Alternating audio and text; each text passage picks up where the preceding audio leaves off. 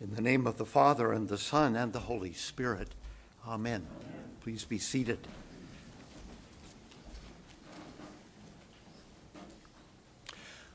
On this, the Sunday between Ascension and Pentecost, we're invited to look at the comings and goings of the persons of the Trinity, as those persons crisscross the lines that separate earth from heaven and earth from hell. We're invited not to look at this three-storied universe too literally, not to imagine that hell is somewhere at the center of the earth and heaven is somewhere up in the sky. But our modern cosmology should not draw us to avoid looking at the crossings from those places nonetheless, in one way or another. And we have tended to do that. Ascension suffers especially compared to the attention given in the church to Holy Week, the death, the crucifixion, mourned on Good Friday, the rebirth, the resurrection celebrated on Easter Day. Yet the one little weekday we managed to dedicate to Christ's going up to heaven has its exact counterpart in something that's happened earlier. Holy Saturday, that day of complete liturgical silence, marking Christ's going down to hell and releasing the souls in prison. Do we believe he does that? Well, it says he does it in 1 Peter 3.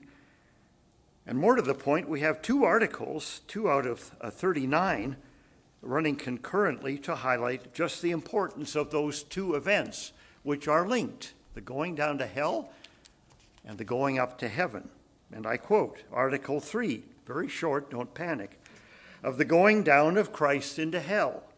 As Christ died for us and was buried, so also is it to be believed that he went down to hell. Cranmer originally added another couple of sentences in 1553, and I quote, for the body lay in the sepulchre until the resurrection, but his ghost, his spirit departing from him, was with the ghosts, the spirits that were in prison or in hell, and did preach to the same as the place of St. Peter doth testify.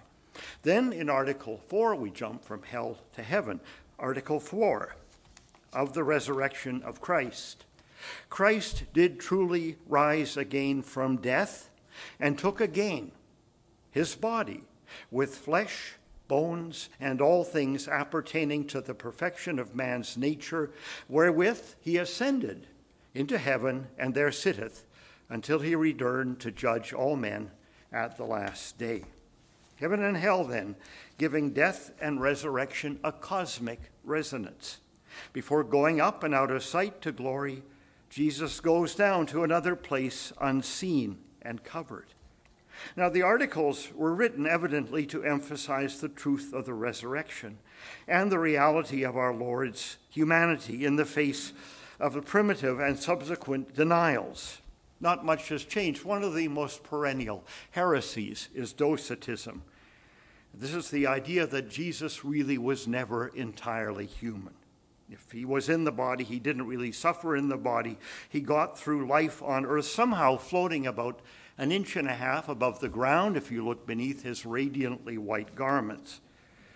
And some taught, even at the time of the Reformation, that the flesh of our Lord had not been real flesh. The article reaffirms that Jesus took on full humanity in the incarnation, and he took it with him at the ascension. We've got to go back, actually, to all of these crisscrossings. We start actually not with the incarnation, which happens, by the way, in March at the Annunciation, not at Christmas, if you like, when we celebrate it. And we work our way again through the events on earth of Holy Week. We go to the ascension, and then we end with not just the return, the coming of the Holy Spirit at Pentecost, but the return of Christ, body and bones and all, at the second coming, at which point we all gather on this earth. Our story doesn't end in heaven, That's just a hotel, a slumbering place. Our story ends when we are gathered again on the redeemed earth and the redeemed heaven. So the sermons in Acts, which we hear each year at this time, make much reference to the ascension. The Bible is full of references to the ascension. And not just as a fact of history, it is further expected to function as a force in the life of the first Christians. Just as the post-resurrection appearances allow the disciples to accommodate themselves to this intermingling of humanity and divinity and Jesus, which had evaded them all the time of his earthly ministry, in which they'd really imagined him as something much less than the second person of the Trinity, so their reaction to the rather spectacular events of his departure also show a marked departure from their previous reaction to other supernatural manifestations. As one biblical commentator notes, they now, at the ascension, demonstrate an altered consciousness, a whole new way of looking at things than they have ever shown before. Let's look at some similar events that they've seen, like the Transfiguration, for instance. Behold, a bright cloud, they have this in common, overshadowed them. And a voice from the cloud spoke, said, "This is my beloved Son, with whom I well pleased. Listen to him." When the disciples heard this, they fell on their faces and were terrified. But Jesus came and touched them, saying, "Rise and have no fear." And when they lifted up their eyes, they saw no one but Jesus only. They'd seen none of it because they were so terrified by the appearance of all these supernatural happenings. The cloud, of course, the ubiquitous sign of God's presence, always arouses fear. The empty tomb has a similar effect. In Luke, but on the first day of the week at early dawn, they went to the tomb. And when they went in, they did not find the body of the Lord Jesus. While they were perplexed about this, behold, two men stood by them. We get them today too, in dazzling apparel. And as they were frightened, they bowed their faces to the ground. In Mark, the reaction is the same, alarm and an averted gaze. In Luke, even the guards have their gaze averted, and for fear of him, the guards trembled and became like dead men. They completely passed out. But the angel said to the women, "Do not be afraid." We get this at the Annunciation, too. Do not be afraid, for I know that you seek Jesus who was crucified. He is not here, for he has risen.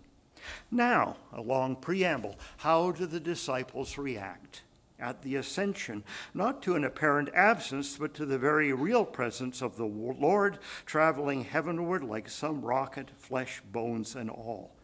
And I quote, "And as they were looking on, he was lifted up, and a cloud took them out of their sight." They weren't falling on their faces on the ground in fear. "And while they were gazing into heaven as he went, behold, two men stood by them in white robes and said, 'Men of Galilee, why are you so afraid?'" No, "Men of Galilee, why do you stand looking into heaven? Why are you standing there gawking as if this were just what you were expecting?" "Nothing to see here," they say. "Move along." Their comment not, "He is not here," but rather, "He'll be back." This Jesus who was taken up from you into heaven will come in the same way as you saw him go into heaven. We're looking ahead to the second coming. He will come back, and Jesus has said as much to them in those beautiful long prayers, those farewell discourses in John. He'll come back and take them to himself, and where he has gone, they too will follow. What this all adds up to, the disciples' altered consciousness and the angel's altered message, is to indicate a oneness now, a fundamental consonance, an identity that is brought about in these last weeks of Jesus' ministry on earth, in the post-resurrection appearances. The fear is gone. There is a trust now, a oneness between Jesus and his disciples. No more fear, no more doubt, no more frustration, no more grief, although there is a twinge of sadness now at his parting. But not for long. There is work to do, getting the word out.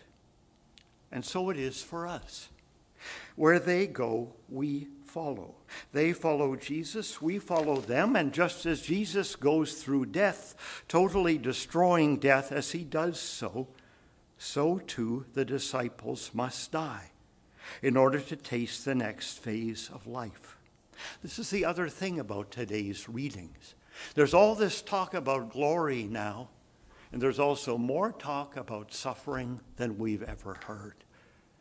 For some reason in the church, we have the very secular idea that God's glory and our suffering cannot coexist. A doctrine that we call health and wealth, for lack of anything better, has led us to believe that if we're at one with Jesus, our life will be just one walk on the beach. You won't find this in Scripture, but it has found itself into our heart. And even when Scripture tries to free us from it, it has a bit of an uphill struggle. And yet Jesus is saying, you too must die in order to be free of the suffering that is ahead, as Peter says, and in order to go through to the next phase of life. The resurrection, then, is not only a fact, it is a force. The force that is strong enough to draw us through suffering to glory. Griffith Thomas writes, Christ's ascension was the culmination of his earthly life and work, not the resurrection. The ascension is the climax of his life and work and gave purpose and reason to all the rest. Everything else hangs on the ascension. While the removal of the guilt of sin was associated with his death, and the destruction of the power of sin with his resurrection, the removal of the separation caused by sin and the wages of sin, which are death, was associated with his ascension. Christ's righteousness has only now been accepted. His position is only now assured, and only now is access truly possible to all believers. Only now does the whole thing click into position.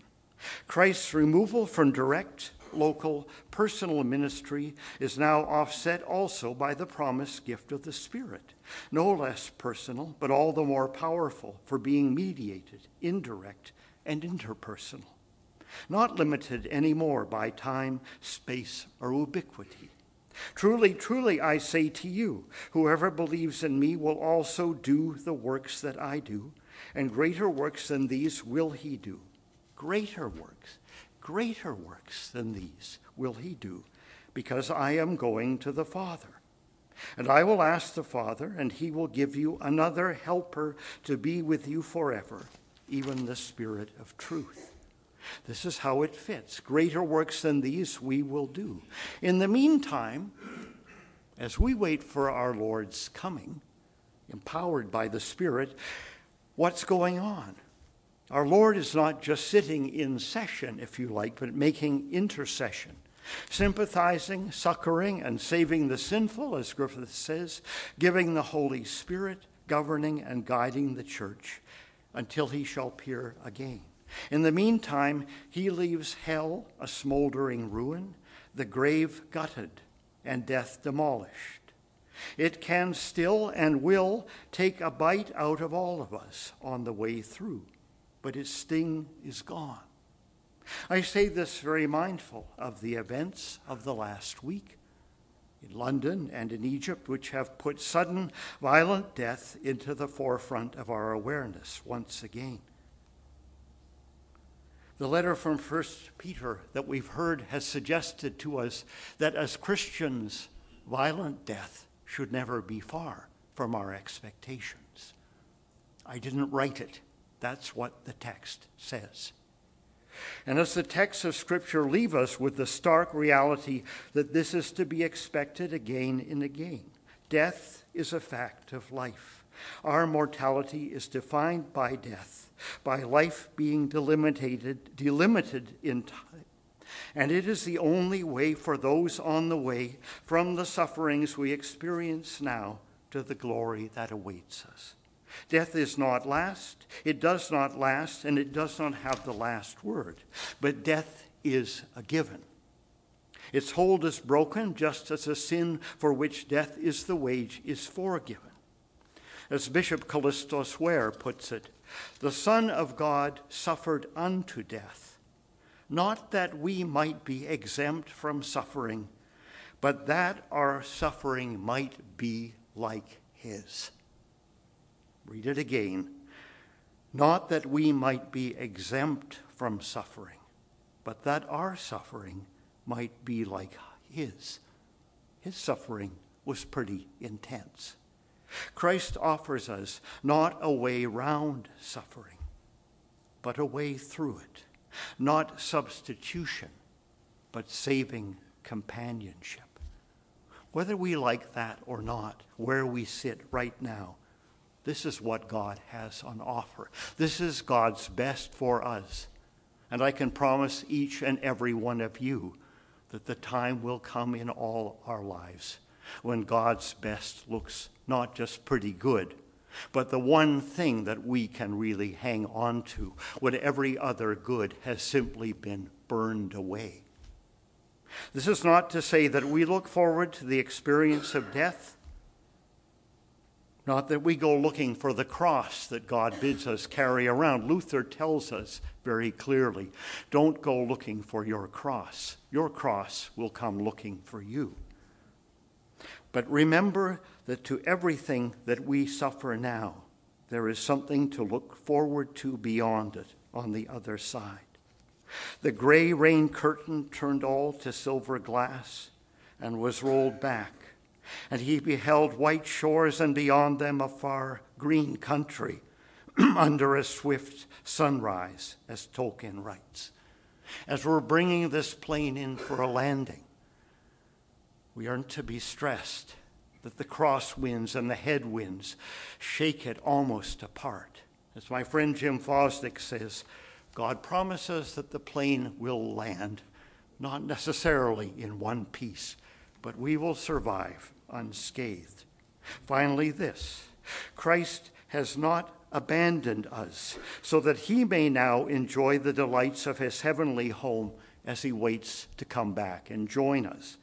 But nor is Christ pleading anything on our behalf, making some kind of perpetual sacrifice to a reluctant and world-weary Father. His presence, his is intercession. He is not bent over some altar or sat on some mercy seat trying to secure our salvation from an angry God, but as an enthroned priest king, asking what he will from a Father who always hears and grants his request. Our Lord's life in heaven is his prayer. As Jesus says to his disciples, where I go, you will go also. And that is into the Father's presence, where we will be welcomed with open arms and the word, well done, my good and faithful servant. Jesus' work is done. Our work continues. But wherever his Spirit leads us, our access to the Father is guaranteed. Amen.